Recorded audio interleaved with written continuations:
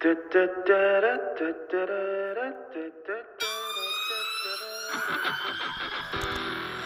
to the Unlistenables, long-form musical analysis from a couple of old, broken-down pieces of meat. I'm Howard Shue, one of your hosts. Shortly, I'll be joined by the star of One Tree Hill, Andrew Hollingworth, the dude that can successfully order chicken in French. A-Hole and I are a couple of old emo veterans. We've had our fair share of emo nights and Chris Carrabba-influenced sing-alongs. Every month, we'll deep dive one of the seminal albums in the emo canon to address the elephant in the room. Does any of this hold up over time? This week, we're exploring Fall Out Boy's influential sophomore album, From Under the Cork Tree. We deep dive this Trojan horse of a record and how it wraps power chords and soaring choruses around a deep, honest examination of fame, depression, and anxiety. If you ever wanted to relate to Pete Wentz on a deep emotional level, now's your chance. Let's dig in.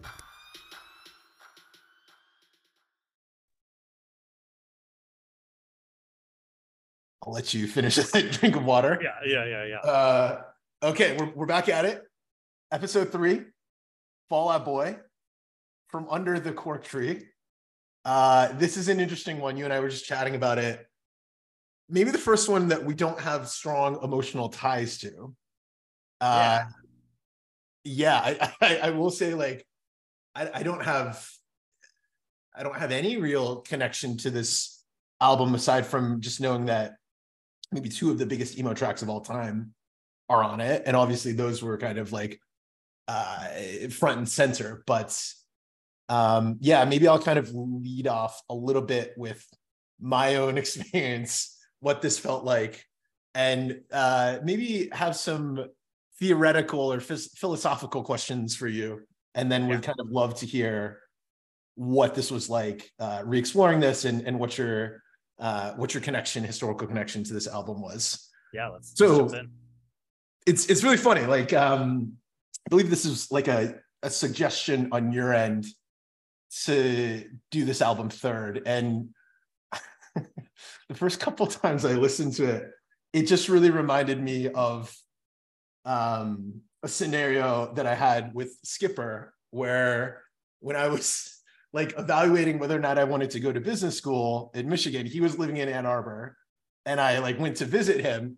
And this is a time when like he had started smoking cigarettes when he was drinking. And we went out one night, and then when we came back, he like forced me to smoke a cigarette.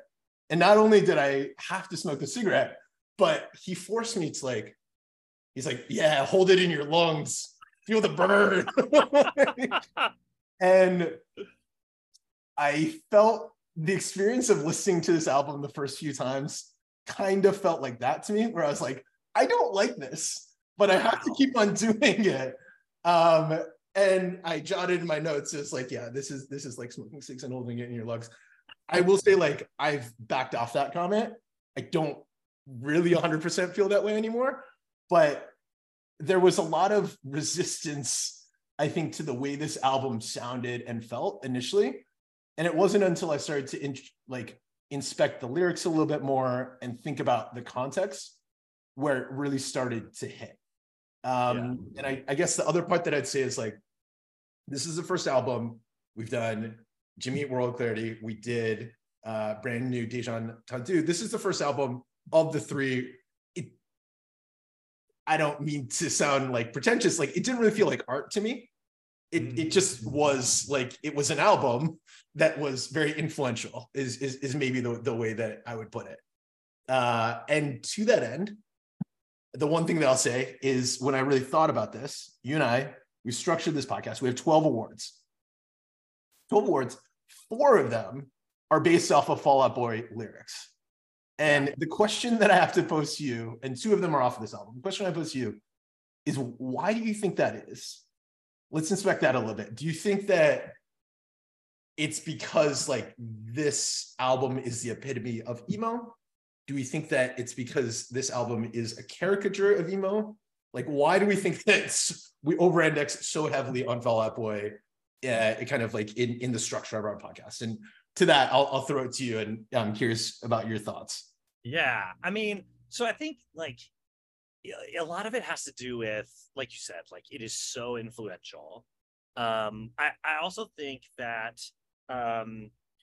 we over indexed on it because those song titles, like that's a thing, right? Like that's a feature of that era of emo. Like, this is their second album, sort of second, third.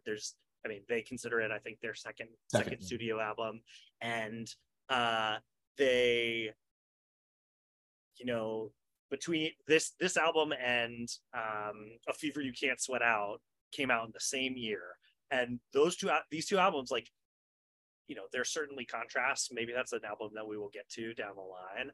Mm-hmm. But like, they both did that thing with the like sort of over the top names, and Taking Back Sunday, brand new. They were also doing it a little bit before this time.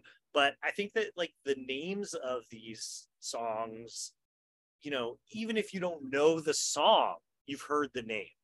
Like, right. Like you would see that and go, oh yeah, that's a Fall Out Boy song type. And the other, it becomes a trope, right? And like the other piece of it all is that it's like, I had just thought it was like an emo thing to like do this, but the more I started like deep diving on this album in particular, the more I'm like, oh no, that's also like, for them, part of the album. Like, talk to me about that a little bit more. So like I felt like, okay, I Believe You, but My Tommy Gun Don't is like a good example off Deja Entendu, right? Mm-hmm. And that one is a song title that is sort of like relates to the song in mood, maybe. Yeah. But not content. And I think some of the song titles in this both relate in terms of content and mood, and also like so much of this album is about being referential.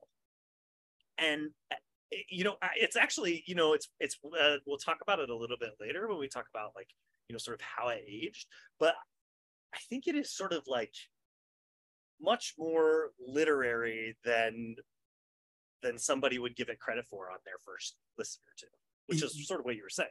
Yeah, no, I think that's a really interesting point, and perhaps like where I started to arrive at in terms of appreciating the album was it's so interesting because this album is so influential and like was out in front of so many of the other emo bands.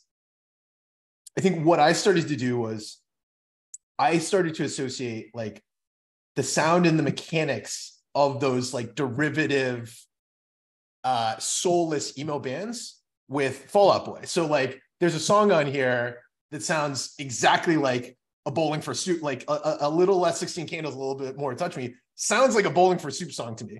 And I'm like, that when I hear that intro, like I have like a reflex where I cringe a little bit because I'm like, this is gonna be like a nothing song. But again, right, you're right. When you think about the context of the song titles, the cleverness of the song titles, the depth and like real emotion behind the lyrics, that's the thing that makes, I think, this album special and different and like rise above all of the other kind of like antecedents and the emo boys that tried to follow it. Right. So I think you're right that there's like a different layer here that you probably don't get with most of the other kind of like boilerplate type emo albums. Yeah, and I think one of the things that you mentioned there is like sort of the like undercurrent, and one of the things that I really wanted to talk about was that like it really fits in with what we're talking about is that like I think this album is really, really deceptive. Like. Yeah. Like you described, like it comes in with like a Bowling for Soup tree. Like it's funny, I totally hear that. I know that exact like guitar distortion chord, whatever it is. But like there are ways in which this album almost reminds me, at least parts of it, almost reminds me of "It's Not Unusual" by Tom Jones. It's not unusual, to be loved. But because like, do you know that song is like wildly sad?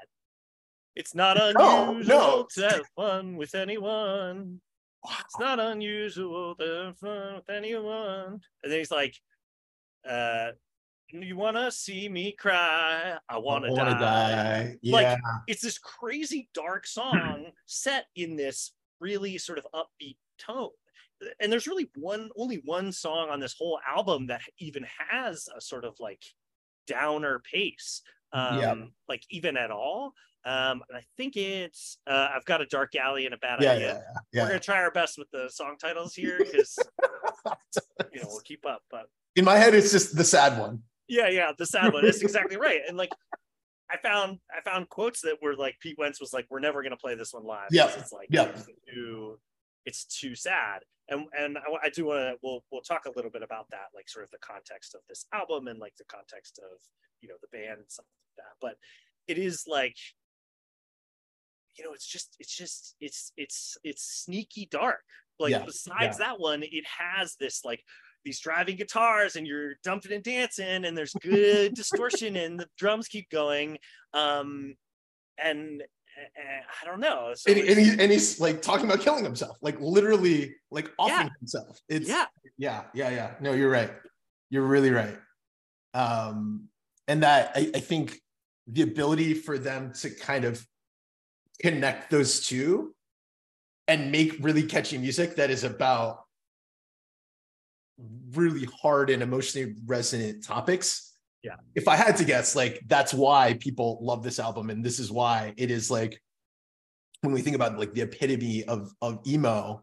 It's funny. This album forced me to like really introspect and like do a little bit of digging and thinking in terms of like what does it mean to be emo, and like what is the defining characteristic. And I think more than anything, it's not necessarily the sound so much as it is like just really digging into real raw emotion and feeling and like exposing your heart to the world. And yeah, I think like on that metric, this album, I think more so than the other two that we have listened to really achieves that. So in some ways it might be more emo than what we've listened to, in spite of it feeling like less artistic, right? Yeah, and I think it is really interesting where they sit and where this album sort of like sits in that space, because it's like this album is like shoots them into the stratosphere, right? Like their first album was like I think a pretty reasonable hit in the scene, but nothing on a national scale. And they've had albums and songs that came out since that like blew up bigger, like were #1 Billboard hits for longer and like went a million platinum, whatever. But this album was like the thing that put them on the map in that way. And along with that, like sort of shortly after that, in particular, Pete Wentz really leaned into that limelight. He started dating Ashley Simpson while she had her show on MTV. Like, it's like it meant that between Sugar We're Going Down, Dance Dance, Ashley Simpson, and Pete Wentz, like Fall Out Boy is fucking everywhere. Right. And so like there is this really big resonance for me as like, well, I was like a junior in high school. So like that's right in the slot for me. And they sort of like drag out these sort of like they came out of, and we'll talk about this when we get to like the sort of deeper genre conversation, but they're pulling some of these punk and pop punk and hardcore sounds that emo grew out of in the scene that they came from, and then they're pairing it with these hyper melodic sort of pop vocals, and it totally obviously worked for a ton of people, but it worked for me for sure. But so they put themselves on the map, and then it takes a couple of years. They have to be a little more established, but like Pete Wentz sort of puts his money where his mouth is and like bears it all to like, and starts talking about his mental health. And like, in 2005, 2008, like it's less stigmatized than it was 50 years before that, but there isn't a show on TV about therapists dealing with, their families, like generational trauma, or like a wife dying, right, shrinking, whatever. But like there was still stigma, and he just like owned it. And like you can see that willingness to do that in this album, which I think is like what you're describing. It's interesting. I think we'll dig into this a little bit in the categories. I'm of two minds of it, because you're right that he is like, if you look one level deeper, everything is exposed and everything is raw, and it really is like as raw and candid. I think an examination of someone's like mental health that like I would, that like up until that point, right? Like that, yeah, I don't know that there's any comp. That being said, there's something that bothered me a little bit about how like there's, I guess the truth is, I'm processing this in real time. Like the songs, the titles, the goofiness, like the tongue-in-cheekness of it, I think you almost need that to counteract and to balance like just how heavy and like sad the lyrics are.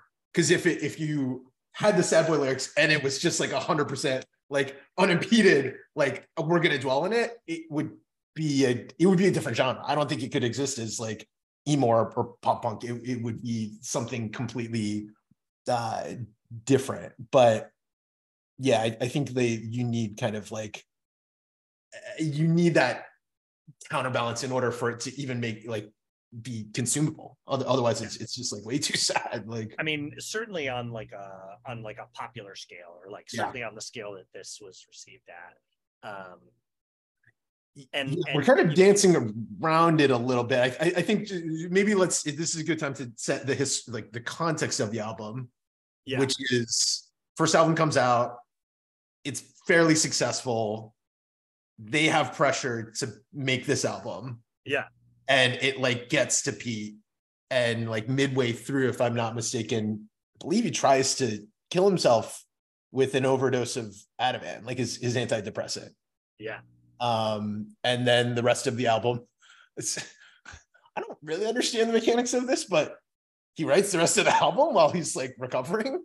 I mean, I don't know. Like, I feel like what other, like, clearly this is a person who is like facing down the state of their life, right? Like he is like taking an inventory and like looking at his life, and it's like brutal. I actually don't know how old he is at this time, but I mean, he can't be, it's got to be like 20 or something, right? And he's like a 20-year-old or whatever who's looking at his life and going like, I've not amounted to anything and I'm never gonna amount to anything, which and is the like pressure of trying to amount to something is like, it's too much. And so what does he do? He puts it in all the lyrics. And I can't help but wonder. I mean, it's, you know, whatever. It is easy to sort of like look at in hindsight with the context of these stories and whatever. But you like, you know, they've talked a lot about how this album in particular was the album where they sort of figured out their process as a band, which is Wentz writes the words, Stump writes the like melodies, and you know, everybody else sort of falls in there. But like, if that's not your process, can you come out with songs like this where the lyrics are just gutting? Oh, that's interesting. Have this sort of soaring, you know, major, melodic, you know, church choir-esque, you know, vocals. I don't know.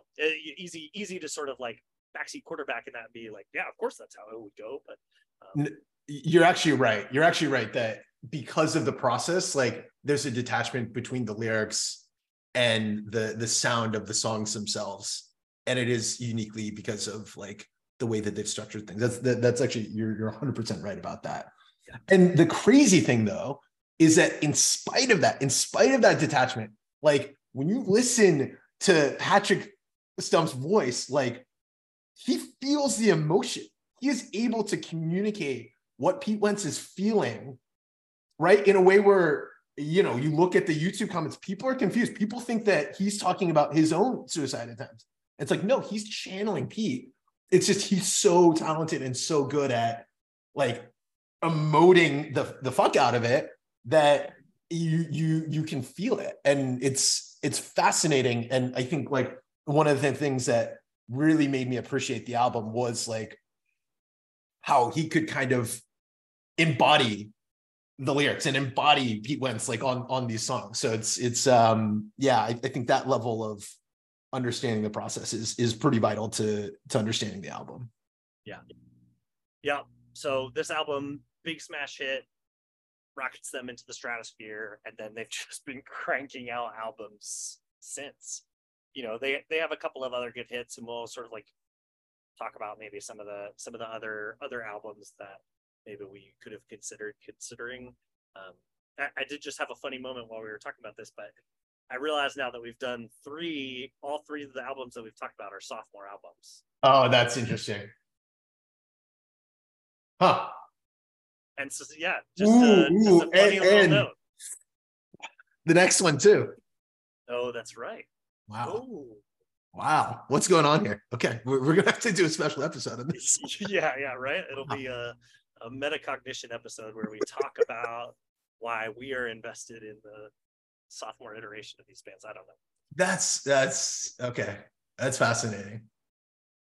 Okay. So there is one other thing I want to, well, there's a couple other things I want to chat about before we really get into the categories. But one of the things that you mentioned to me, and I just want to make sure we covered it. But one of the things that you had mentioned to me sort of early on when you were listening to the album, and maybe this is sort of in line with what you were talking about, those sort of like sounds you were hearing, but you had some thoughts about the production of the album.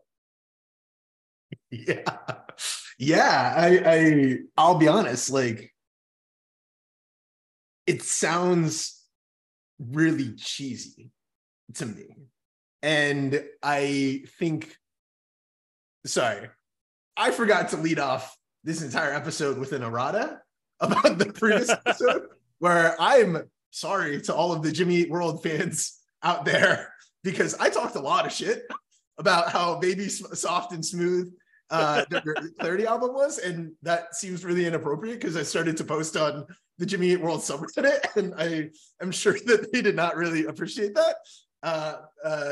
So I apologize. That album is not Kendall Smooth. It is just soft and pliable like a piece of bubble gum, but that's besides the point. So I shouldn't talk I don't want to talk too much shit about Fall Out Boy. Like, I want to lead with the fact that like I have a really, really deep appreciation for this album now. I will say that there are a lot of parts of the production that, sound pretty dated or sound really stilted in a way, and I can enumerate like quite a few of them. I mean, even just leading off with the clicky clacky of the cameras. That was there are like 4 or 5 moments on this album that again like made me recoil and just feel like, oh, like it doesn't hold up, man. And that's as good a kind of like indicator and lead in as any. It's like the first sounds that you hear are like the most, it sounds like when you take a snippet on your MacBook, like the clicky noise, like that's like what they do multiple times on the beginning of this album. And I don't think it sounds very good. But I get like thematically that's kind of the lead in, because so much of this album is about dealing with like the fame and the spotlight and all this stuff. So like, it makes sense why they do it. I just wish that it sounded better or that like it held up a little bit better. And we can dig in the categories. I have like some other examples of that, but that's, there are like probably 4 or 5 things that I have like secondhand embarrassment about. But again, in spite of that, I think that the album shines through because of like the depth of the lyrics, the intricacy of some of the wordplay that he does, and then the overall catchiness and soaringness of the courses that you're describing.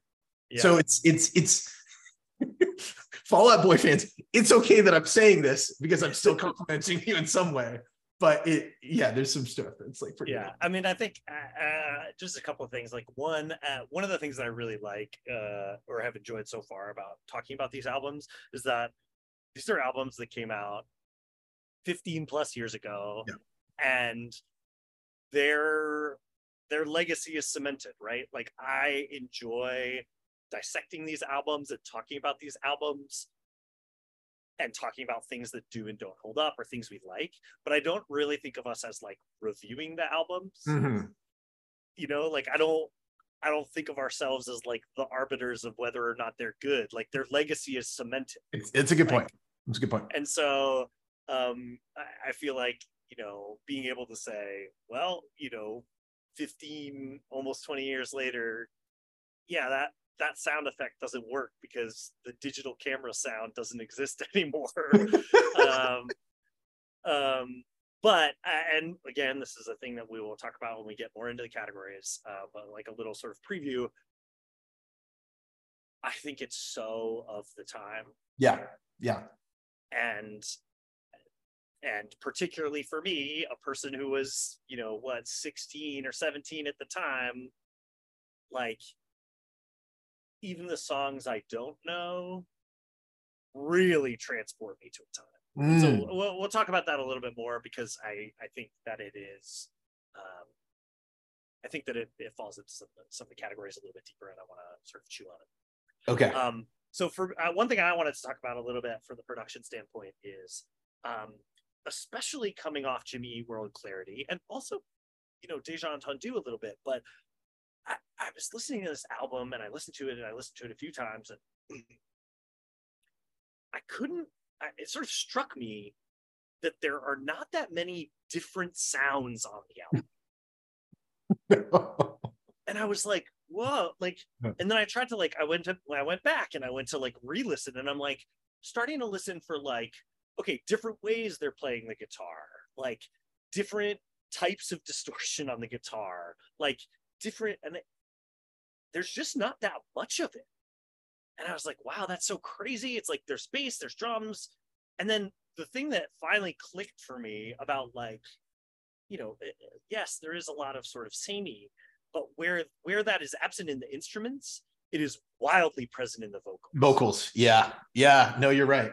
And they lean so hard on it. It's like, you know, they lean so hard on it. Like there are times where he's literally just singing syllables, and you know, that is in many songs in many different places, as you know, Hey Jude, whatever. But like in this album, it is another instrument. It is not just a vehicle for the lyrics, and it's not just this guy has a voice. It is another instrument. And I think that is really powerful when you connect it with what you were talking about earlier about how connected he is to what he is singing and what it means. Dude, that is such a good point. And you know, we don't have a category or an award for this, but I came away from this saying like Patrick Stump is maybe one of the most talented vocalists in, and I hope I'm saying his name right, in all of emo music. Like you're so right that he can change up his cadence, his pronunciation, the inflection, and you're right, because before you made the comment about the lack of variation in the instruments, like one of the things that I jotted in my notes is like, there are 4 or 5 different like major bands. Like there are songs that track to like major bands in my head. And it's not like upon further reflection, it's not the instrumentation, but like there's a song that sounds like Bowling for Soup. There's a song that sounds like a Springsteen song. There's a song that sounds like an AFI song. And that's all, as you're saying, like entirely due to the way that Patrick Stump is like doing the inflection or like changing the pace of things. He is the real MVP, which is awesome, because for the longest time, I thought that Pete Wentz was the lead singer of Fall Out Boy. So like, we have to give the man his credit. Like he's kind of, you know, he's not a typical frontman. He's not a typical lead man from what I can tell, but he is, I mean, he's as instrumental to like the sound and like the success of this album as anyone. Absolutely. I mean, it's interesting. Like Pete Wentz is the frontman of Fall Out Boy. Right. He is, but he's not the lead singer. It's a fascinating setup. Yeah. I don't know a lot of other examples of that. somebody not in a way with like such clearly defined roles and like everyone has a specific lane. It's I don't know. The structure of the band is fascinating to me. So the only other thing that I wanted to just mention here, because I think it's sort of fun. I think it's a little too arcane to be really trivia. But there are 3 other artists who make guest appearances, and it's funny because unless you're really listening for it, or somebody has pretty clearly outlined it, you almost would know, which is pretty interesting. But William Beckett of the Academy is, Brendan Urie of Panic at the Disco, to no one's surprise, and Chad Gilbert of Newfound Glory. So they all make appearances on this album, which is also pretty remarkable. Brendan Urie hadn't blown up yet, but Newfound Glory is established at this point very much. And I also think the Academy was really more on the scene at this point than Fall Out Boy. So it is so interesting though, because like they're there, but they're not. You're right. Like I don't feel Chad Gilbert, but I guess that's like, it's kind of like Tom Cruise in Tropic Thunder, when it's like, okay, I hear this, I see this guy, he's doing something. And then I'm like, oh, fuck, like that's Tom Cruise, right? That's kind of what's happening with the Chad Gilbert stuff, because if I'm not mistaken, he's doing a lot of like the screaming parts. And I forget what song that was, but I slept with someone in Fall Out Boy. Yeah. And that's like very kind of like a way off brand for him. So it's interesting. It's one of those things that, I think rewards a little bit more introspection. Like when you read the liner notes, you're like, oh fuck, Chad Gilbert's on there. Like what? It's a nice little like Easter egg. So one last personal anecdote, and then I want to throw some trivia at you and see how you do. So my little last piece of context here about like what the album means to me personally. Sugar We're Going Down is a fucking smash hit. I've loved it forever. But I just had my first wedding anniversary, and I was delighting to remember that Sugar We're Going Down was the nightcap song, the last song played by the DJ at my wedding. That was the send-off. Wow. Yeah. What do we think about the lyrical content of that song? 100% on purpose. Come on, opening it up with, we've been married for 3 hours and am I more than you bargained for yet? Now, again, like I think the most self-deprecating. Right?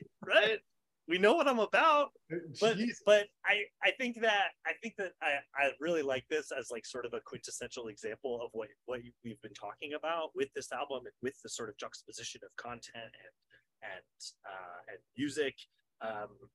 But I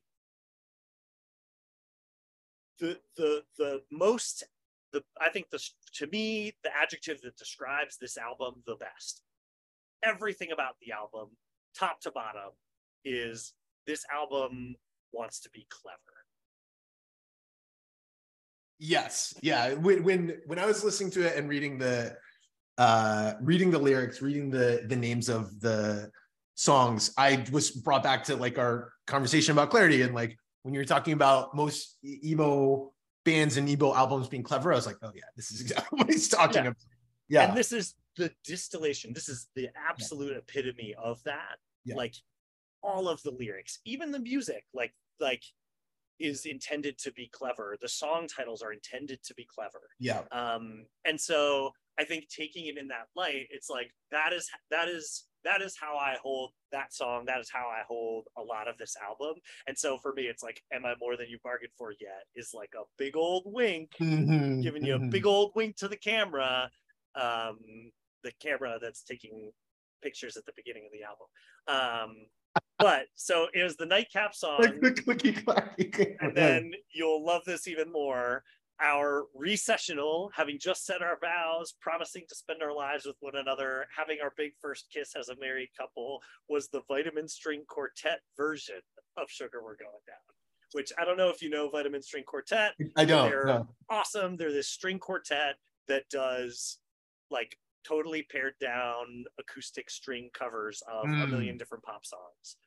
Obviously, I am particularly fixated on the like emo versions of them, Wow. but yeah, there's like a bunch of different, like they do Taylor Swift, they do Beyonce, they do, you know, like rap songs, they do everything. So that is a little personal anecdote to you know, I don't have a strong emotional tie to this album, but that song, you know, forever linked. It is so interesting though, because like that's kind of what we're dancing around a little bit here is you and I don't really feel super connected to this album, but it is like it's part of the fucking zeitgeist in a way that, I mean, I get it. It's like more commercial than like any of the other albums that we've reviewed before, but I would say it's more of the zeitgeist than maybe any other emo album that I can think of, which is wild. Yeah, I mean, and that is, you know, I want to. We will talk a little bit later about like I think I have some thoughts on why that is, but like I think that's part of like why I have ties to like some of the bigger hits and like why they sort of connected, because it's like two kids in this scene, like this was the album that really started to like rate on MTV, and like you had Blink 182, you know, they existed in the pop space. They're not quite emo, right? They're not emo. Yeah. They're not emo. And they are even more tongue-in-cheek. Like so much of their stuff is like sarcastic or just totally gag jokey, that it's like this album is clever, but it does take itself seriously. It doesn't want to take itself too seriously. Yeah. Sometimes to its detriment, probably. But yeah, I mean, it's anchored in a lot of like real raw emotion, and I want to dig into this a little bit more. My theory is it's like a defense mechanism, right? Like it's yeah. So just not I mean, I think psychoanalyze right. Pete Wentz. I'm sure he has a lot of people doing that, but right. I mean, and we don't even need to psychoanalyze him. We can just talk about what's on the album, and that is it, right? Like that is like you said it. You said this would not be palatable. This would not be consumable if it wasn't that way. And if that's not, like, it would be if that's not a defense domestica. Like it would be the saddest possible shit like we can think of. All right, great. We'll add that to the list for sure. All right. I wanna hit you with some trivia. Some of this you may know, some of it you may not. We'll see. Is this a game or is this how do we do this? I'll propose you a question. You give me your answer. Okay. I think let's see. I have three questions for you. Not a ton. First one, just straight numbers. Do you know how high this album reached on the Billboard 200? I read the same Wikipedia articles. I haven't retained this one. Or maybe I have. In my head, it was like number 9. Is that right? Or yeah, nicely done. Nicely reading comprehension. Let's go. Debuted at number 9. Yeah, what'd you get on your SATs? 730, 750. I don't. Verbal. Good. Yeah, it's okay. It's okay. All right. Do you know what the title is a reference to? Read the same Wikipedia article. I don't know that I fully understand the reference though. So if you can dig in and kind of it's a reference to what I think is like really just like a children's book, but it's called The Story of Ferdinand, and it's about Ferdinand the Bull, who just like wants to go around like sniffing flowers and enjoying his life and not having to be a matador. And so it's a line from that book where I think he's like, it ties in with these themes of like sort of, do I or don't I want to be famous? Do I or don't I want to be in the ring? Do I have to go to fight it out? And then my last one, this is a little bit more fun, but 2 episodes of One Tree Hill were named after songs from this album. Can you name the 2 songs? I'm cracking up because this is maybe destroying one of our categories, but I had a proposal for you that we need to rename or reframe the OC Award to whether or not it was on the One Tree Hill soundtrack, because incredible. There's so many more emo songs are on that. Like when I did the full, I'm not embarrassed to say that I went and like trolled through the entire discography and track by track of the OC soundtrack, and there's actually not that much emo music on it. And then I was like, okay, but One Tree Hill features like literally every album that we've been looking at. So just all right. Maybe we'll have to rename it. Incredible. Sorry. So 2 of the episodes were named after songs on this album. Yeah. Wow. I actually don't. Take a guess. Take a guess. Wait a minute. Okay. Let me give you a hint. The 2 songs are one after another in the album. They're next to each other in the album. Interesting. Okay.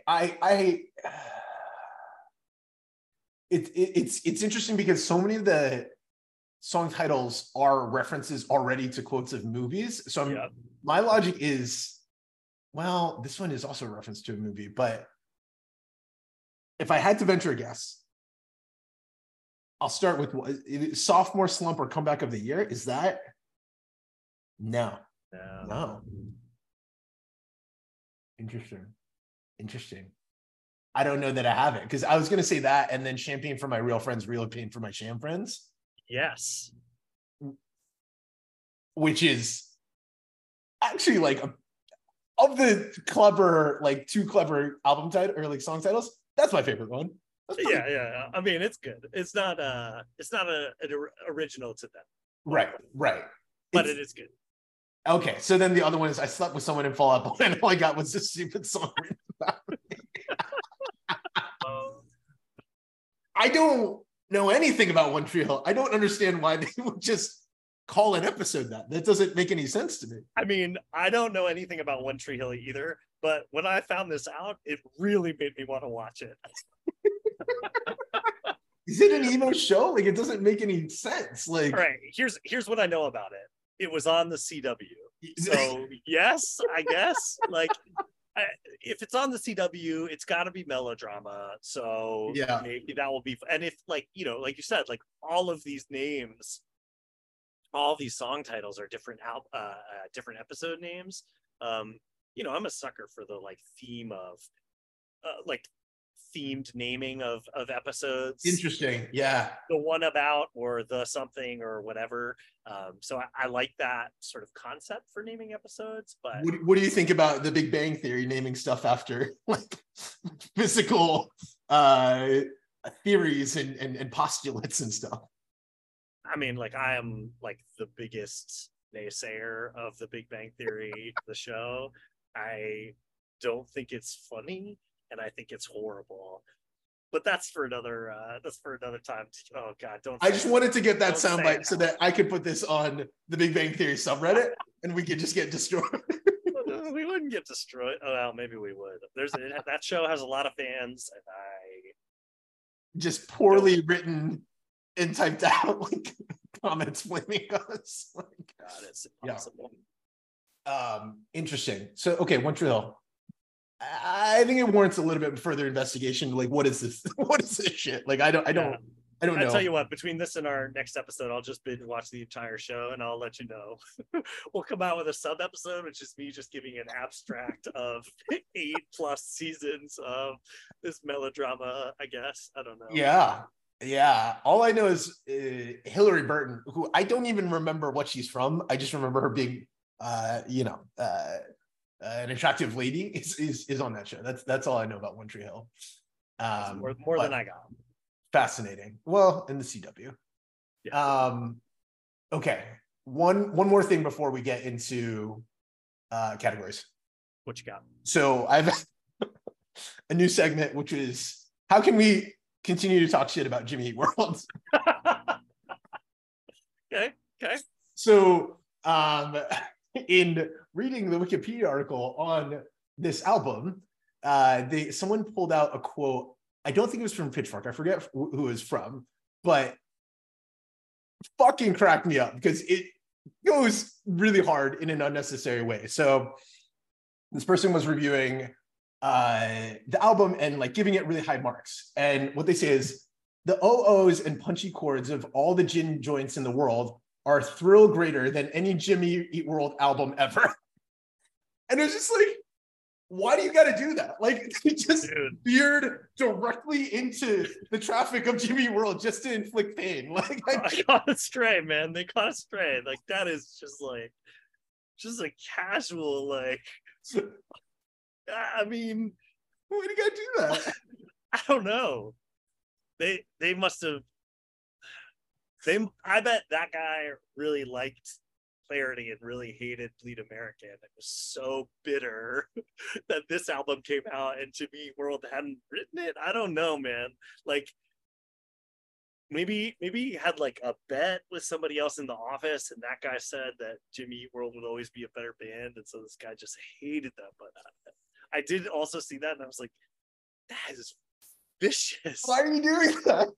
Like, you could have just said it's a good album. You don't have to bring them up by bringing Jimmy Eat World down. Like, it doesn't make any sense, man. Like, just torched them. Brutal, totally brutal. Oh my god. Fuck. Okay. Finally, are we ready for categories? Yeah, let's do it. Okay. At the Circle K, Lax Machiavelli is Away from Keyboard Award. What is the lyric that you would put away as your aim away message? I mean, there's like a million things that I could pick from Sugar We're Going Down or from Dance Dance, I think. And I'm fairly certain Sugar We're Going Down did make some rotations, but I can't help but try to have a little bit of a hipster off pick for most of the awards, but nice. For this one in particular. So I picked from Sophomore Slump or Comeback of the Year. The best part of Believe is the Lie. I hope you sing along and you steal a line. I need to keep you like this in my mind. So give in or just give up. It's good. It's good. Dude. Yeah. And the best part of Believe is the Lie is like, that's it, right? Like, that's, again, like a perfect example of what this album is about. It's like, oh, I noticed this thing. It's a little bit clever. It's wordplay, and it sounds fucking awesome when they're singing it on this, upbeat track. It's actually like an incredible lyric, I will say. And yeah, I think more than anything, it just highlights like, Pete Wentz got really famous and like is like a star, and it's part of it is because he has the certain look, or he was with Ashley Simpson, but like he's also really fucking smart. And like I have an appreciation for his insight and like certain parts of his poetry and his way with words, I guess is the way that I put it. Yeah, absolutely. I think that one's really good. What you got? Yeah, so it's interesting because my take on like a lot of the lyrics is like they're really good. He does a really good job, but like so many of them were like too vulnerable or too like on the nose and too hurt. And like I just don't, at that point in my life, I don't think I'd ever been betrayed like that badly before. Like, so there's no, it just like feels like exposing too much, which is, I guess, like a credit to them though, that like, if I feel weird and iffy about putting something as a away message, the fact that they're broadcasting that and putting that as like lyrics in a song and like they're connected to real life, like they're really putting it out there. They're really exposing like their cards, which more like all the credit to Pete Wentz for like, we love vulnerability. But so the one that I picked out was, let's see, it was from I Got a Dark Alley, which like, okay, I'll tell you now. I texted you midway through when we were listening to this album, and I was like, there's a song that made me cry. And I was not expecting to fucking cry from a Fall Out Boy album and a Fall Out Boy song, but that one got to me, man. And that one was out of any of the ones is the one that most directly addresses kind of like what Pete's going through. And like, again, it's so fascinating because like it's what Pete was going through, but it's channeled through Patrick Stump's voice. And like the emotion and the pain that I hear in that is like really what got to me. And like it hit me. So in particular, the lyric that I really like glommed onto is I want to be known for my hits, not just my misses, which is just like in life. Yeah, it's true. Like that's the way that you want to be treated. And then like hearing that from someone like Pete Wentz, who previously I had thought of as like this pretty boy and prima donna, and like I had a lot of associations, negative ones, with like what he occupied in pop culture. Like it made me have like a really, really deep empathy for him. And I think in addition to kind of like just the surface level of that lyric, it's actually like a triple entendre, right? So like it's just kind of metaphorically people thinking about you in terms of the positive things that you do as opposed to the negative things. Yep. Hits, not just misses. Hits as in like he wants to be known for like this hit songs that he writes. Yep. And then the last one is like misses. He doesn't want to be known for his misses. Misses in that like he's in the tabloids about the women that he's dating, right? So, man, the fact that he can stack like those three meanings into one lyric and like still have it make a sense on like every single level is like crazy. And so that was the kind of the inflection point for me when I was like, okay, these guys are actually really fucking good at what they do. Yeah. And I think it, that's the thing. It's like there's like this way where they almost like tricked everybody into listening to this album almost, right? Like I just think it's very deceptive. And like until you start taking a sort of closer look at it and really sort of pulling it apart, it's like you'll intuit that, you feel it. I think like there is a lot of sort of sameness, but you feel the pull of it and you're like, well, it feels like there's a little more here. And I'll talk about some of this a little bit in a section coming up. Yeah, man, that song is pretty intense. And like, that's the one that they said that they would not play live. And the quote that you probably came across, but that Pete said about this one was, he says, this song is about looking in the mirror and not feeling safe in your own skin. And like, that is just like heartbreaking, especially with the hindsight of, or knowing, what's coming for him. Yeah. As he's recording this album. And I don't know if this comes, we're in the process before or after. It's either we're hearing from him on the ramp, right, to it, which is, God, like makes you tighten your chest. Yeah. Or we're hearing him talk about that, having just come out the other side. And either way, that's no joke. Like that is, and it's, I don't know, to me that he is able to have, like you're saying, this triple entendre, that nuance, that is still so like brutally raw and emotional, and not skip a beat. It's like, wow. Yeah. No, I'm getting emotional thinking about it because it is like these. I just don't know very many albums that I've listened to where like I can actually feel someone's pain, and like that's a song where like you can feel like all of what he's going through. And again, he's not singing it. He's not singing it. It's fucking crazy, but yeah. And it's just, you said it, like their willingness to be vulnerable is pretty crazy. His willingness to be vulnerable in these lyrics is pretty crazy, and like the fact that they just fully commit to pulling absolutely no punches, and then at the same time, like this album scores as a massive pop hit. You're like, it's like you just have to hold these two realities at the same time, right? Like, it is interesting because I guess what I'm like trying to reflect on and think about is it is and it fuck is it that it was successful in spite of like the subject matter and being so dark, or was it successful because of it? And I think like if you think about the segments for emo kids, like I'm sure 100% sure it's successful because of like their exposure and their willingness to be that raw. But for the general population, like TRL and stuff like that, I think it's in spite, and they just like wrote some really fucking catchy songs. Yeah. So I think that sort of transitions us a little bit into our next category. So the Chris Carrabba, hands down, this is the best day I can ever remember. Like, is there a moment for you on this? Yeah. That has, the best track or the best section of the album? Yeah.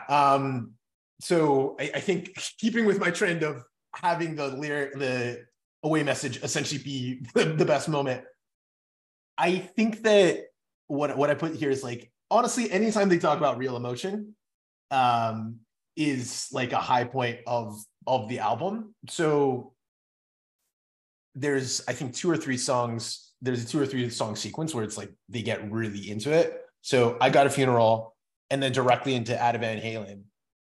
Those 2 songs back to back, where like, again, yeah, you're just really in the thick of what Pete Wentz is going through.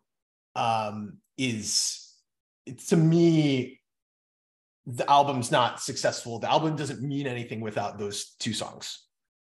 It's interesting though, because like I wrote this down in the notes. I may back off this a little bit, but I was getting a little bit annoyed with how much closer and like how much I appreciated them really exposing and talking about the raw emotion, but then having that defense mechanism of like the clever titles and like the clever lyrics and like making light of it. And I wrote down that it just reminded me a little bit of Good Will Hunting and like all of these like massive amounts of defense mechanisms that he had built up to avoid like being scrutinized, and really talking about like all of the stuff that like was boiling right under the surface that people could see. Like that's kind of what it feels like to me on this album. But like I maybe have changed my mind a bit in that like I think it kind of had to be that way, otherwise like it would just be, again, it would be domestic, right? Like, but I think like, both things can be true, right? Like I think really what we've been driving at for a lot of this conversation is how there are sort of like the 2 realities of this album, which is like it's written by a dude who tried to kill himself while he was writing it. And then he just started writing again. Like it's fucking insane, dude. And then the second piece is like they were already relatively famous, and then this catapulted them to absolute fame. Like the music, the singing, like the vocals, like yes, they're tapped into this hyper emotive and dark space, but there's literally one song where it's in a lower register, like at all. Right. He's always singing up in his like, I don't know if it's actually his head voice. He's got a ridiculous range. Like it's awesome, but I think it might be his chest voice based off of Reddit comments. Right. What you got? Yeah. So for me, I think the thing that struck me when I was trying to answer this question, and really when I think about this album, is that like almost every song on the album could be a hit. I think for the most part, the songs are a little bit undercooked, which is why they're not. But like, they all have a good enough hook, almost all have a good enough hook that if you filled that out, didn't repeat the verse 2 or 3 times, built it a little bit different, that they could have been the hit. And that is insane. Like the number and the quality of hooks on this album everywhere is ridiculous. Yeah, no, you're right. I think one of the quips that I want to say is like, these guys know how to write a fucking chorus. They know how to make things soar and to make you want to sing along to them. Yeah, it's a crazy innate ability, but you're so right that every single song on here feels that way, that where like you immediately, once you get to the chorus, you just want to follow along. You're sucked into it, right? Like, yeah. And I just think that is like remarkable to me. And so it gave me a little bit of pause. Obviously, again, I'm going for like hipster stuff, right? Like I fucking love a couple of moments in Sugar We're Going Down because they're so fun.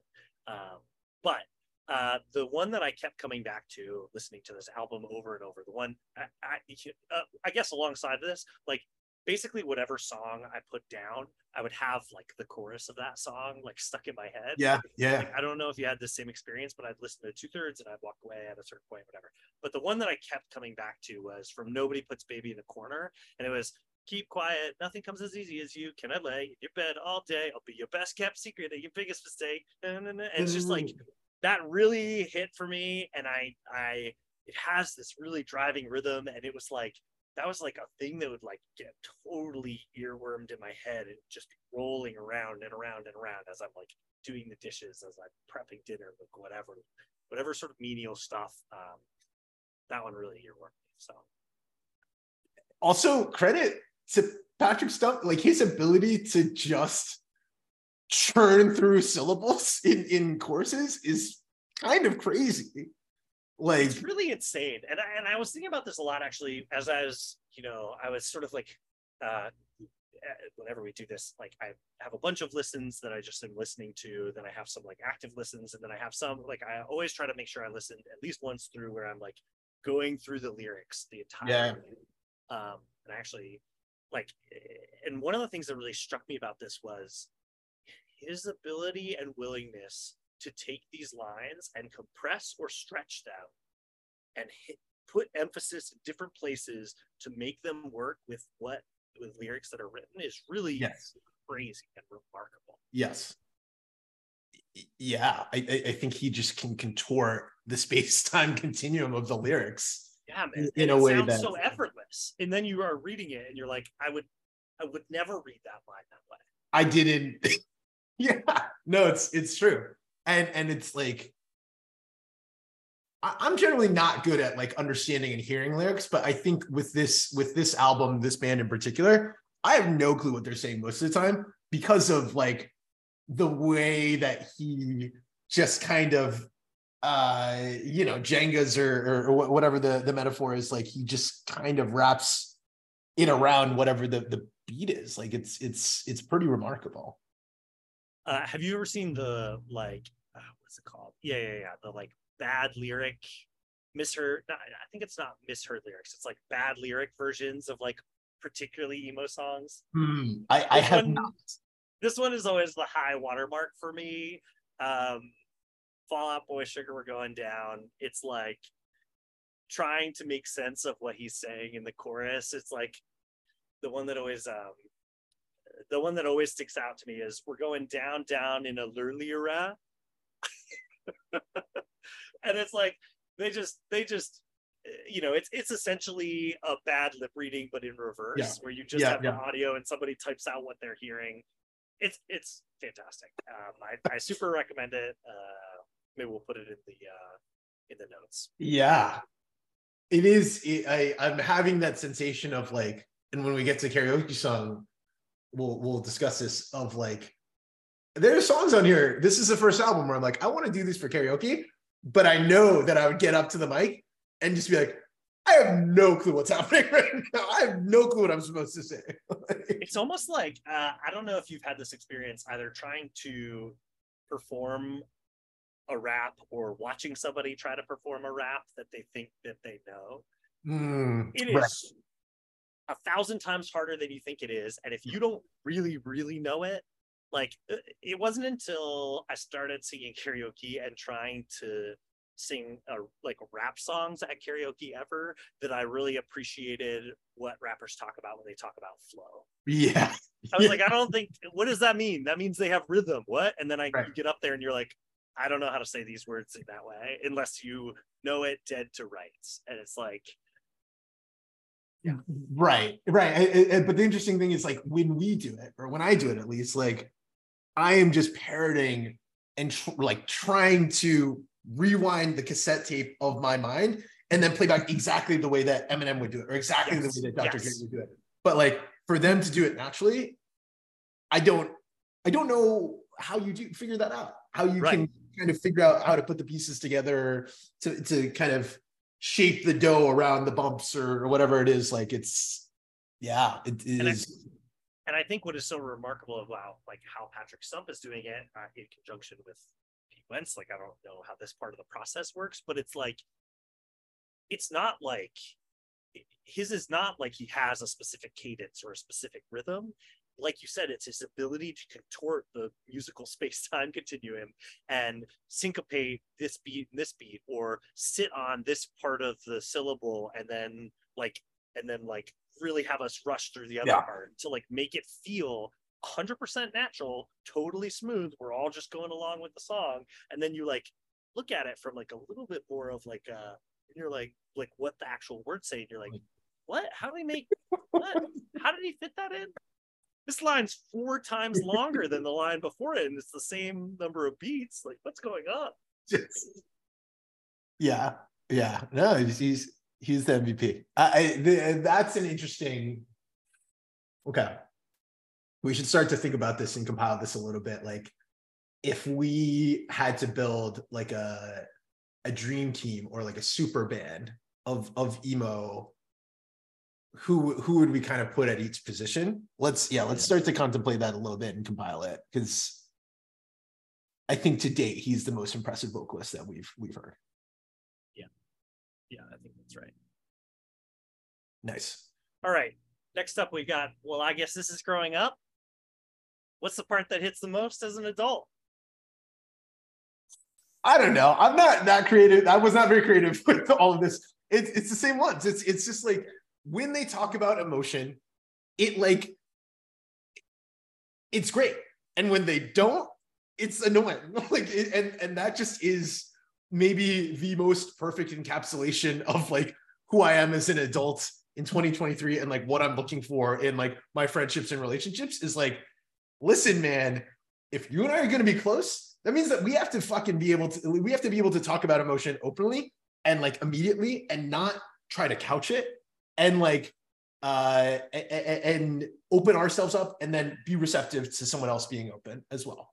So those songs like Adam Van Halen, I Got a Funeral, like that resonates with me because like I can just appreciate what he's doing, and I want to catch him, right? I want to be like the person that's listening. It's like, hey, I care about what you're saying. Like I'm here for you, right? Like, and yeah, I think like that just it's funny when I go on dates or when I talk to people about, you know, why I moved from Denver to San Francisco. It really just boils down to, my answer is always like, I wanted to meet more dudes who could talk about emotion. And that's like that is a pretty good encapsulation of, I think, how I feel about these songs. And I don't know if Pete Wentz and I would be friends. I feel like he's kind of gotten to a pretty good point in his life and seems like an upstanding citizen. So like probably. So yeah. What about you? What do you got? I like that. No, I think it is like, I don't know. I think what's crazy is about what you were talking about is like, I think that type of honesty and that type of relationship and that type of openness, I'm not going to say it's commonplace now, right? Like it's not everywhere, but it is like much more common than it was a decade ago. Yes. And certainly much more prevalent than it was in 2005. Like, yeah. 2005 is like the era where we're like, you know, they just Queer Eye for the Straight Guy came out for the first time, and like suddenly dudes who take a shower and take care of themselves like at all are metrosexuals, as opposed to like doing the basics, you know? Like it's like, okay, all right. So like I just think like I think you're right. Like that is really something that has aged unbelievably well and is so specific, so particularly stands out for the time in which it was created. So I don't feel like that is everywhere. Yeah, I'm curious. Do we think that they played an influence? Like, how much of kind of the emotional state of where our generation is tied to that, or is it a independent phenomenon, but like kind of hitting at the same thing? I mean, that's a hard question to ask. Right. Like, it's impossible. We can't say for sure. I think it has to be, it is not unrelated, right? Like, it is a thing that hit in a popular way. Like, it was a huge success. They became mega stars. And yeah, I don't know. Like, I mean, I think that has like sort of been a trend that has slowly been evolving, right? Like, I mean, there's a lot of different pieces to I think this discussion, including like the tip out of like nerd culture, I think is also related with like, the popularization of like X-Men into Lord of the Rings and Harry Potter. Like, that whole sequence of like now has led into Marvel, where like nerd culture is suddenly the mainstream. And I think that there's some tie-in of that, where we're just not holding to those same like essentially like machismo brute standards of machismo. Yeah. Interesting. But I don't know. It's tough to say like how much they influenced it. I mean, the OC is coming out at this time, right? And like, those heroes are, Ryan is a big burly guy, but he's a big burly guy who's got emotional issues, right? Like, Seth Cohen is our other hero, and he is like an uber nerd who listens to emo, right? Like, I mean, so I think they are carrying the torch, right? Like, I don't know that they caused it, but they are the ones who are the tip of the spear of like really opening up to popular culture. Because I mean, this is the album in the genre that hits, that blows it up. Yeah, it blows up the entire thing. This is probably a good time for me to tell you, I've never seen the OC. I hate it. It's incredible. All right, I'm gonna watch One Tree Hill. You watch the OC. We'll be all caught up. And the CW will double its royalties with us. Exactly. Yeah, for me, like the piece that ages the best, or I don't even know if this is exactly aging well, but I think that what I touched on it earlier. Like, this album is so of the time to me, in a way that I don't know if you can call it aging well, as much as it's like I feel like it is like this artifact that is so well preserved. And so like, it's this distillation, it's this capturing of lightning in a bottle of like what it felt like to be a teenager in 2005. And I know that that's not exactly what is bearing out in those lyrics. And like, at the time, we don't know he's going to be trying to kill himself. Like, we don't know that, or I don't. No. And, you take the song sort of on face value or whatever, or don't read into the lyrics too much, or, you're a teenager and everything is a disaster or incredible, right? It's all black and white and extremes. But it just sounds like 2005 to me. And obviously that's helped because of Fever You Can't Sweat Out comes out in the same year. So like, that is also part of the sound. And it's, it's about them being on the cusp of being mega famous. I also think it's really specific that like, a bunch of stuff that I was like rereading reviews and people who sort of contextualizing are talking about how it blew up on MySpace. So it's like one of those first sort of like internet famous albums, or it's like not designed for the internet, but really works in that context of, we have our like away messages, right? Like this album is rife for that type of consumable media. And so I think that I don't know, to me, again, I don't know that's really aging well per se, but it is sort of like this, you're looking back in time in a way. And I appreciate that. Yeah, no, I do see that, right? It's interesting because like, in some ways what you're saying is like, it just like it's kind of the opposite of aging well, in that like, it is so dated and tied to the time, but you're right that it's like invincible and unimpeachable from like that moment, right? And like that's fascinating what you're saying in terms of it being of the moment and of the internet. Like there's, you know, we live in a world in an era where like all the data in the world is like readily available to us. I wish that they tracked like what were people's away messages, and we could do like queries and be like, okay, what were the most popular ones, or what's the biggest source material? Because as we're talking about it, you gotta believe that like this has to be up there. What else could it be, right? Like, fascinating. Yeah, fascinating. All right. So mixtape. What song? What's the first song on your mixtape? What are you gonna put on a mix for a girl? So this is funny. I don't want to. We don't have to spend too long. I don't have a ton to say about this one per se, but we've had, you know, our two previous albums. Not a lot of mixtape fodder. No. There's more here. There's more here, at least in terms of the sound of a song. But you go like a layer deeper. Like, you know, on one hand, I'm want to say Sugar We're Going Down, right? Like with that eye wink, right? I put it on there with this is clever. Right. But wink. Yeah. It's gotta be a big wink, right? Like, so in the end I went with A Little Less 16 Candles was my pick. And why? It had the sound. I think, you know, it's a little bit sort of self-deprecating to me, which is my wheelhouse. You know, like it's a little bit of back and forth with the guy and the girl, and you know, the like, you're just a girl all the boys want to dance with, and I'm just the boy who's had too many chances. It's like, there's some a little cute in there for me. But interesting.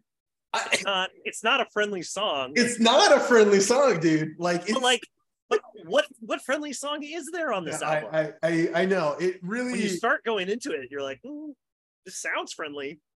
All of them have to be like, you have to be handing the CD to the girl and saying, "Wink, wink." Yeah. Read too much into the lyrics. Like, yeah, it's I don't know that there's an answer here.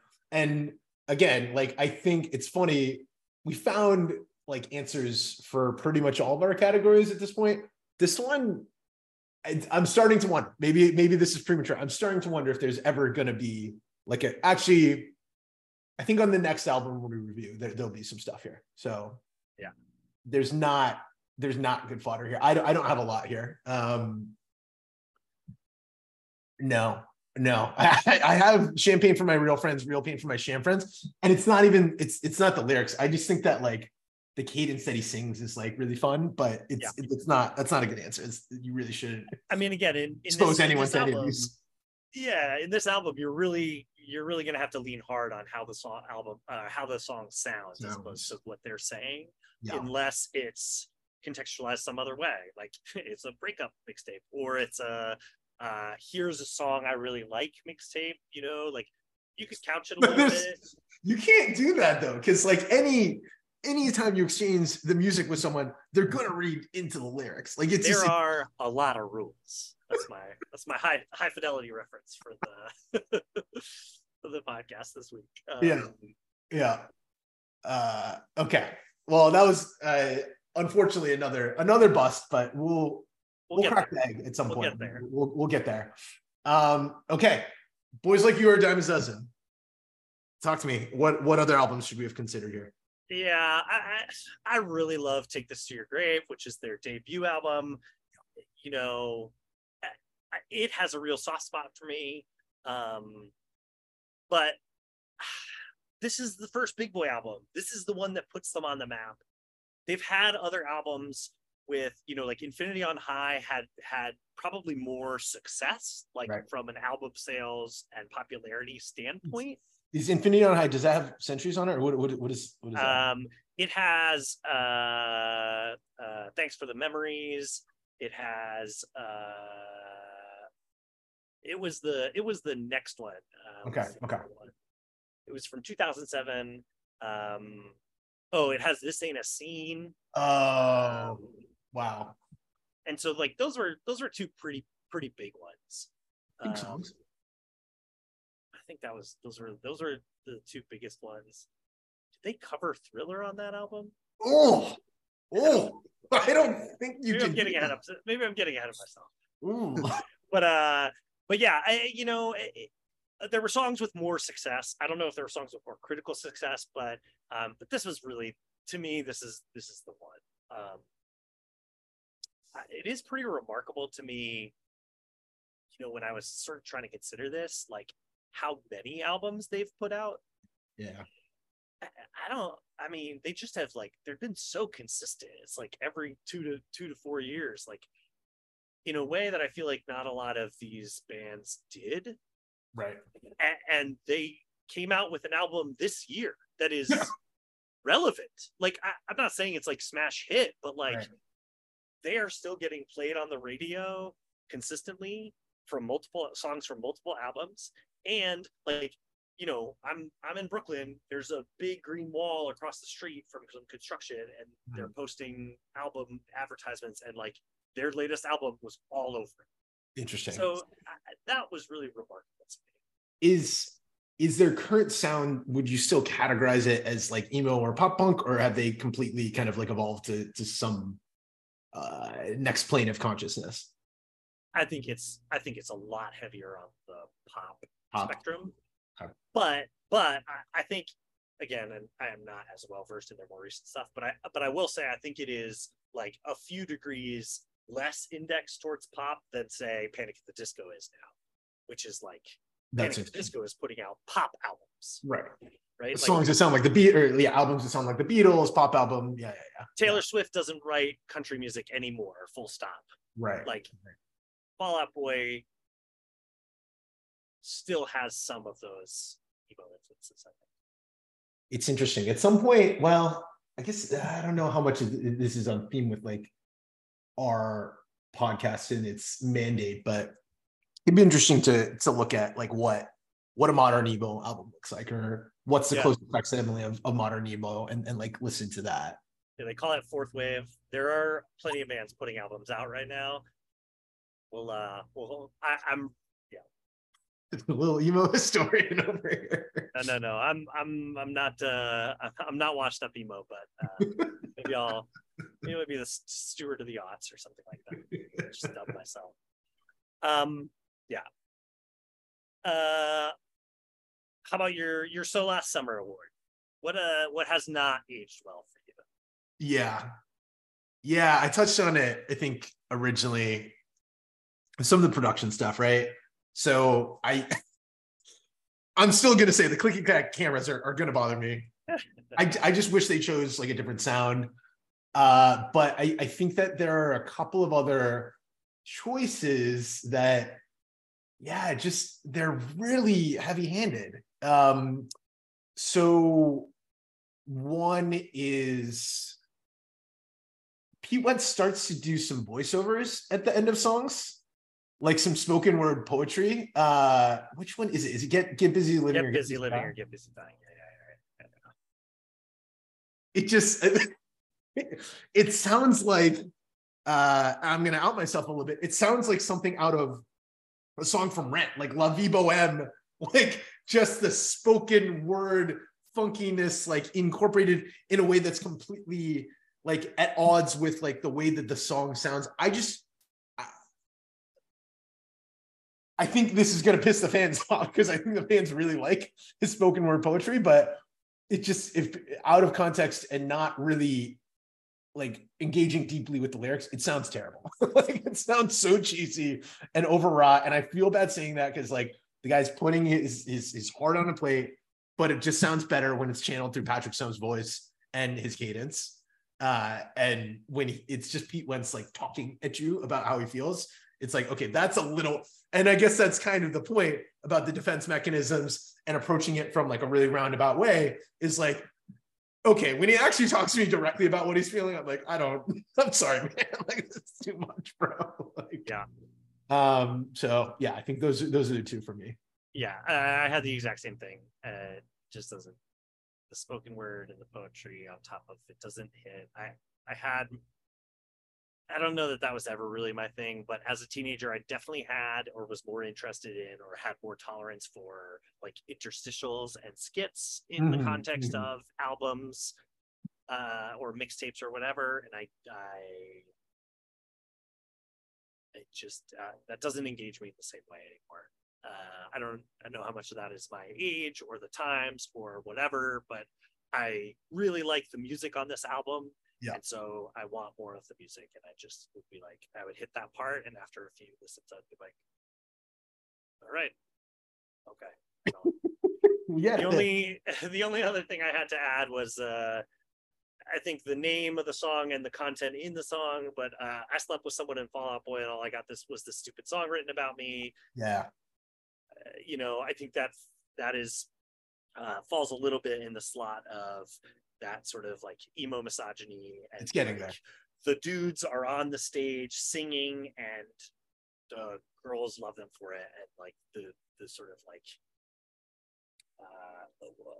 disinterest in them participating or being sort of like humanized. I think that dances around it. Not nearly as bad, really, as like, you know, I don't think it's nearly as bad as Brand New. Tommy Gun, but yeah, that me versus Maradona versus yeah. I don't think anything's gonna get there, man. That's a confession like on tape, like yeah, it's bad. Not good. Yeah. Okay. Our lawyers made us change the name of the song so we wouldn't get sued award. This is the award, man. This is it. Most superfluous song title or lyric. So a little bit of fun trivia here. I'm sure you read this, but the song was originally called "My Name Is David Ruffin and These Are the Temptations," and it's a reference to how Ruffin tried to change the name of the Temptations to David Ruffin and the Temptations.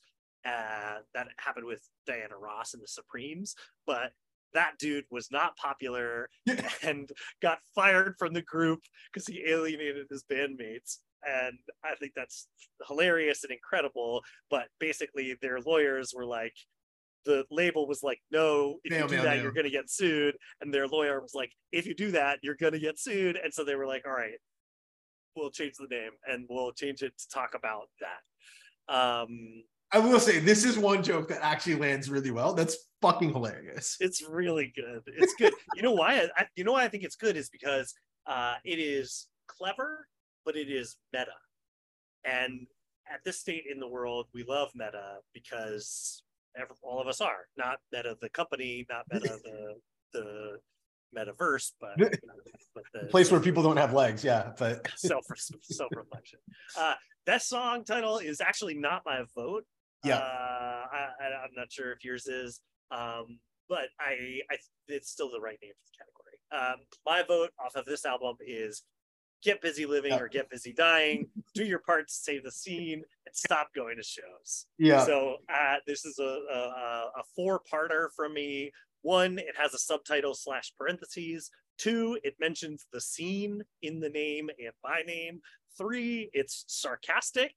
And four, last but not least, it's a Shawshank Redemption reference. Are you kidding me? 5, it's 19 words long. Like, it doesn't need to be this way. Like, just stop, man. Oh, man. Like, exercise a little bit of self-control and being able to kind of edit like your own shit, you know? It's, I'm not into that. Funny though, we'll have to track how many times the song after which the award is named doesn't win the award. I am 100% with you that it's actually this one, but yeah, that's fucking hilarious. All right, thanks for the memories. Would you go see this band in concert? See, now that I know that I'm going to post this on the subreddit, like, my answer is a little bit different. I feel like I have to be political. I'll be honest. I said no. I think in part having a complete detachment and lack of understanding of what the current sound of Fall Out Boy is, right? Like, I think with some of the, well, no, like Jimmy, well, not so much. Like, I just don't know what songs they would play. I think that they're like, it would be more like arena rock songs. I'd probably be at like an arena. Doesn't really sound like a fun experience to me. Yeah. I'll be honest. And I don't really have a sense of what their live shows like. Maybe I should have done a little bit more research on this, because I wonder if Patrick Stubbs just fucking electric in concert, and like that's worth the price of admission. Like, to see that level of vocalist could be pretty cool. But off the bat, if you approached me and you're like, okay, you're in Brooklyn, like, let's go see the show, I'd be like, I will probably pass on this one. Yeah. But wait, what about you? I think I would, like, it would have to be super conditional. Like, to be totally honest, transparent, I thought about going to see. I saw they had an album coming out. I knew they'd be touring. My 15-year-old nephew likes them, which Wow. probably should have mentioned earlier, but that's like pretty crazy. He likes more of their older stuff, which I love because I get to be in the slot for like cool uncle right now. But I was like, okay, maybe we could do that together. That would be hilarious and like a totally bizarre experience. Well, I looked at tickets and they were, was an arena. They were a little more expensive than I really wanted to pull the trigger on. It's like, are we saying more than 100 or? Yes. There may have been cheaper tickets. I didn't look that hard, but I was like, it's just it's hard for me to bite on that. Obviously I'm not like the biggest live music. I like live music. I'm not a person who's like going to shows every week or every other. Right. Like, I go to a couple concerts a year at most, unless someone's in town who is like helping drive me to that. But I felt similarly to you.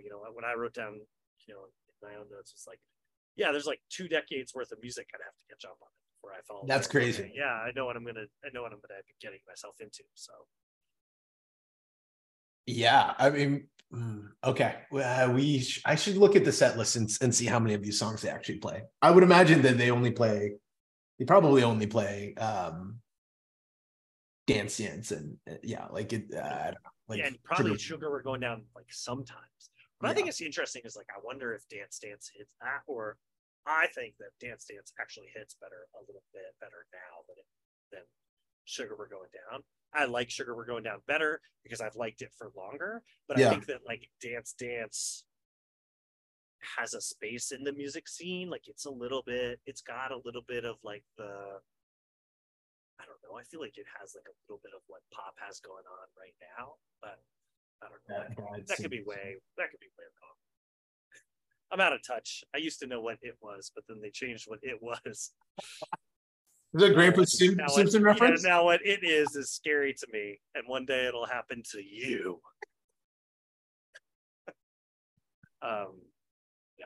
First Simpson. All right. Okay. Yeah. That's right. I'm a big dork, and I listen to emo, and I'm dating her. Award for was any of these songs on the OC, soon to be renamed to the One Tree Hill Award, maybe? Whatever relevant reference there is in One Tree Hill. Oh man. No. None in this. I don't know. I didn't think none of the songs in this album are gonna like float over a montage, so I don't know where they're going. It's just too earnest, it's too direct.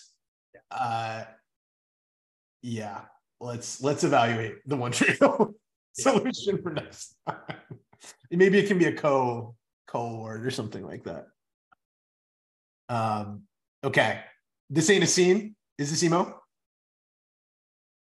Yeah, I mean, I think it is. I think that this is probably like the most controversial this discussion has been so far for any of the albums we've had. Like, it is pretty heavy on the pop punk spectrum. Yeah. But it's also very like emotional. My favorite thing that I came across was Wentz likes to call them softcore, because they came from the hardcore scene in Chicago, but they just couldn't hack it. Like, none of them were actually like hard enough to be hardcore, so And I was like, that is fucking good. Are their best friends Jimmy Eat World? Like, what? Dude, what are you, the reviewer from Rolling Stone or whoever, just taking a shot?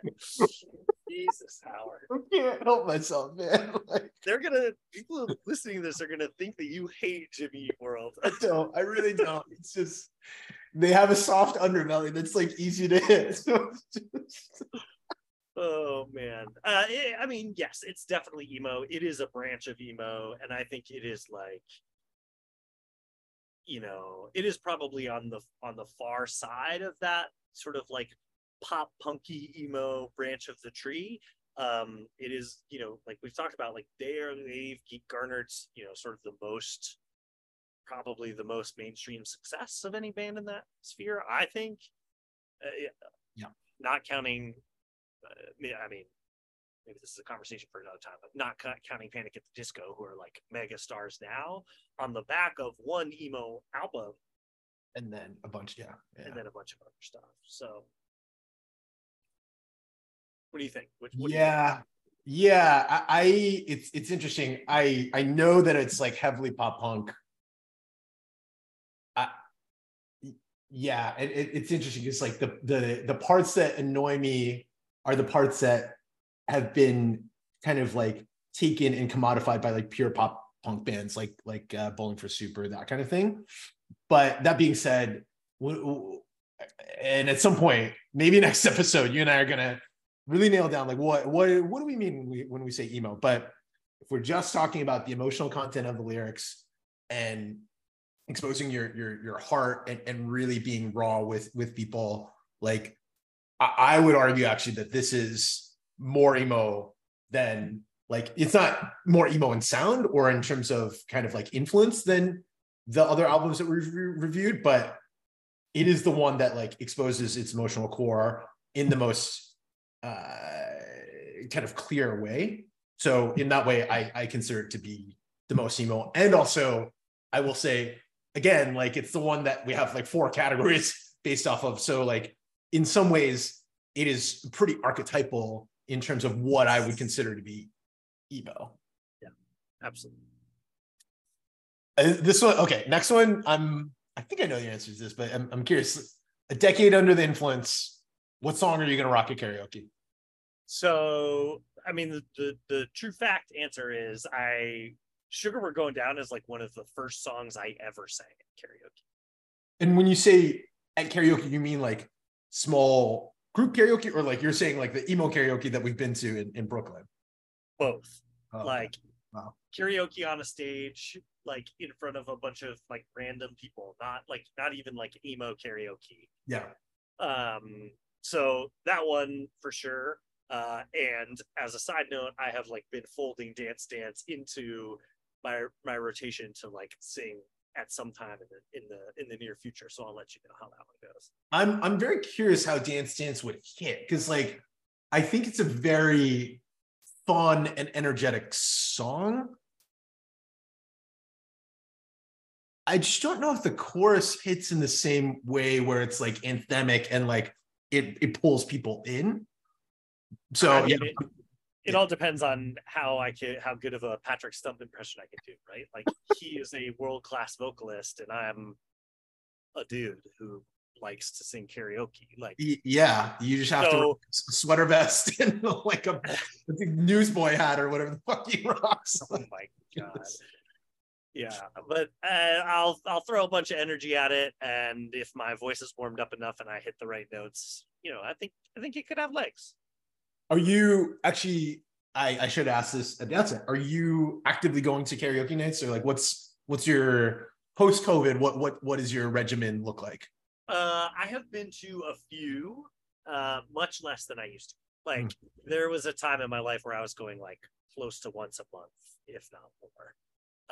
And between my brother's a big karaoke guy. I had a bunch of work friends. I like briefly started like karaoke club at my old job where people would go once a month.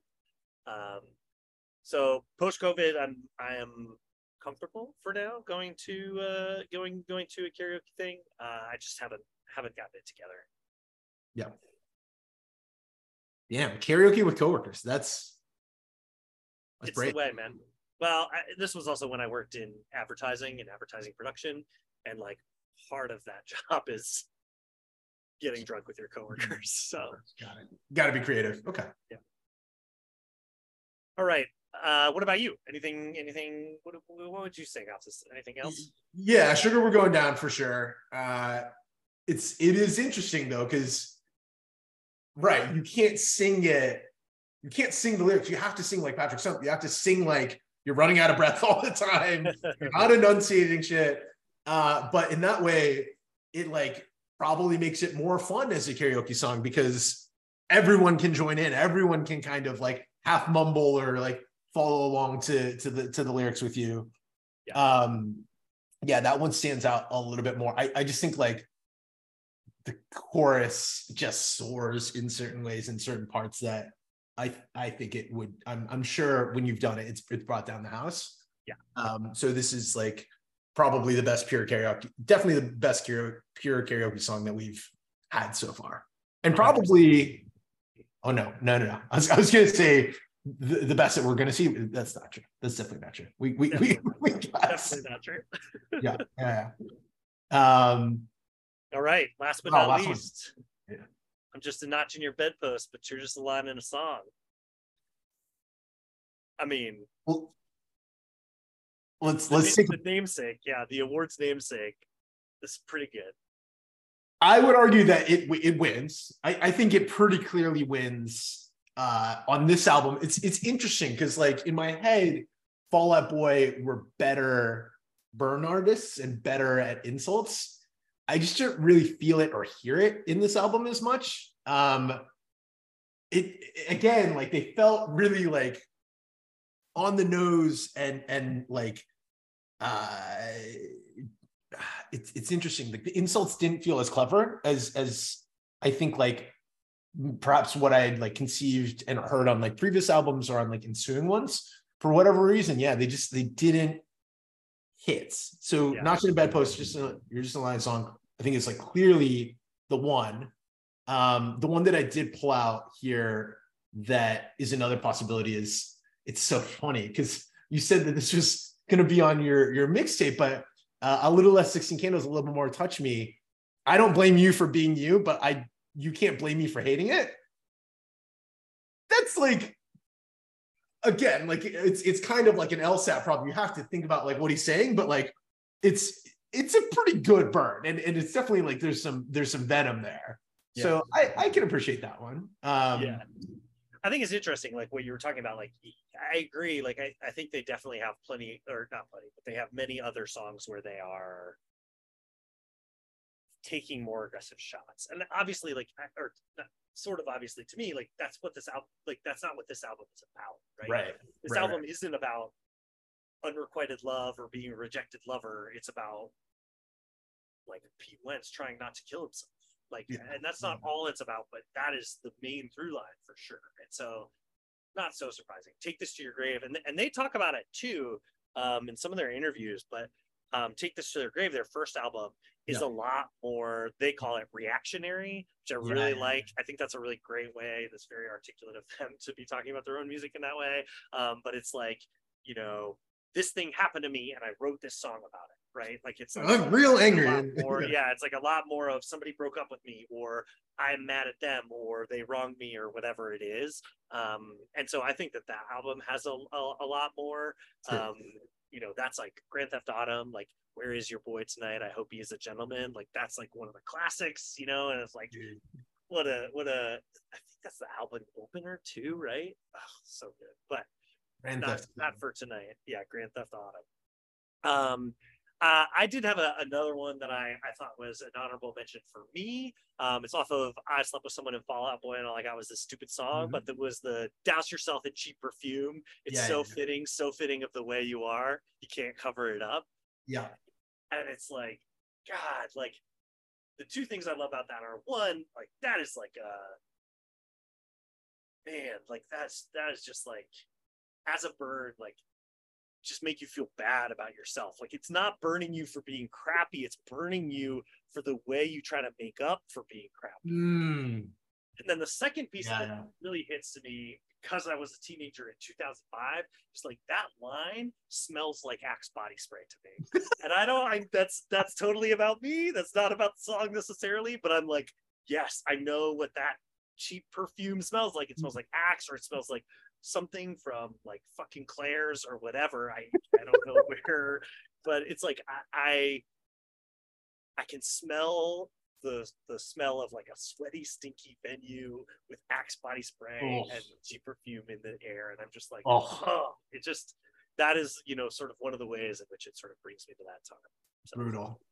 Brutal. It's funny. Those are good associations. Again, kind of same time period. It reminds me of this is wrong. This is not the right interpretation. It reminds me of the Zoolander like gasoline fight for some reason. But that's neither here nor there.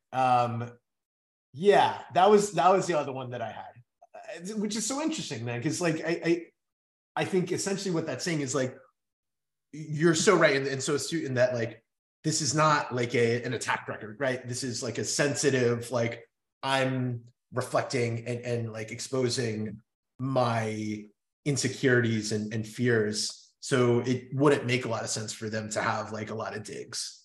But the first album has like quite a few, which is why I think I was like expecting more, because in my head, like, you know, Fall Out Boy is like an insult artist kind of. But yeah, that's, you know, that's why we have like a deeper appreciation for this album, why it's like a little bit different. Yeah. All right. Nice. Some parting thoughts about the album. Anything to sort of tie it all up? You know, I think what I'd say is, more than previous episodes, I feel like we bagged on the band. We probably bagged on the music. But it ties back to the earlier point that I made, which is like, in spite of all of that heaviness and the weird overhead of like certain parts of this album that like I really didn't like, at the end of the day, like, I think it is a brilliant album. And like, at the end of the day, there are two just champions of this album, which are like Patrick Stump's ability as a vocalist and like a syncopator, and Pete Wentz's just rawness and realness, which I think if you had asked me at the outset of looking at this, I'd be like, no, Pete Wentz is like a vapid pretty boy. So and I'm sure it's interesting because I'm sure that's how he got some of the ladies, was like, it's kind of like the Pete Davidson theory of just being like a bleeding heart, someone that like clearly is going through stuff, in some ways is like attractive to people. But yeah, at the end of the day, like, this is a great album. This has to be like their best album. And it just highlights like how good they put the team on their back in terms of like elevating the performance of this album above some of the kind of like, in my mind, very obvious misses. But yeah, I'm curious kind of like what your wrap up is. No, I totally agree. And I think to me, in the end, this album is sort of an album of dualities. You know, we talked about these sort of like contrasting things that, when laid over top of each other, produce something really great. And so like, I find myself, when thinking about this, you know, a bunch of our awards or a bunch of the topics that we talked about, it's like holding two different truths in your hand. And it's like, those two different truths are, you know, sometimes in conflict or sometimes feed into each other, but in the end it produces what you said, like a really remarkable album that would never be famous today, but is still a hit, like a smash hit from its time, and in its own way doesn't hold up. It doesn't hold up the way Clarity holds up, as like, this is a creative and artistic exploit, but it does hold up in that it is such a nugget of truth. And that truth in this case is so, I think, pretty rooted to that time, and that those, you know, those two artists and the way that they collaborate. But you opened by saying like you didn't feel like it was art, in at least in the same way as these other albums. And in some ways I agree, it's not art in the same way, but I do think that it we do agree that it is art in that it is a really at certain moments in particular a piece of pure truth. Yeah, and actually, as you're saying that, you are making me soften my stance a bit, because as we've kind of talked about it, I think this album is like more than the sum of its parts. Yes, and like it's kind of transcended right, any combination of lyrics or kind of vocals and what have you, and it is like beyond that. So yeah, it's in that better way, than it has. It's better than it has any business being. Yes. And honestly, it's kind of better than it sounds, which is like a funny thing to say, but yeah. It's I feel that. I think that's a good way to put it. So coming up, next up, little reveal. Wait, we're saying what album, right? Yeah. Okay, Pinkerton by Weezer next up, which man, we're gonna plumb the depths of some emotion. I am really excited because this is a blind spot for me. Whoa. I know some hits off Pinkerton, of course, but really? This is a blind spot for me. So this will be very exciting new territory. Holy shit.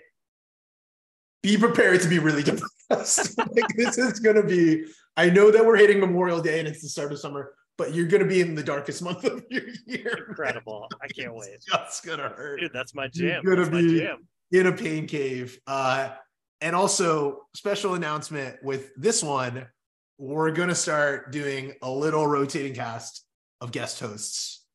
And I don't know how much we want to give away. We'll kind of like, we'll do some breadcrumbs so that people can kind of figure out who the guest host is. I'll just say that this is one of the biggest party boys that I know. So we'll lead with that. Ahol, I don't know if you have any other kind of commentary or no, man. That's just Easter eggs that we want, but not yet. Well, more to come. I think he is the perfect person for this album, and I'm excited. I'm excited to hear his insight. Yeah, I'm very curious. It sounds like he like is really, this album's very deeply rooted within him. So it'll be interesting to have like a third perspective. So looking forward to it. Anything else? Man. Parting shots? No parting Jimmy World shots from me. No, okay. All right, man. I'm just banned from every subreddit. Okay. Take it easy. Yeah. That's it. Bye.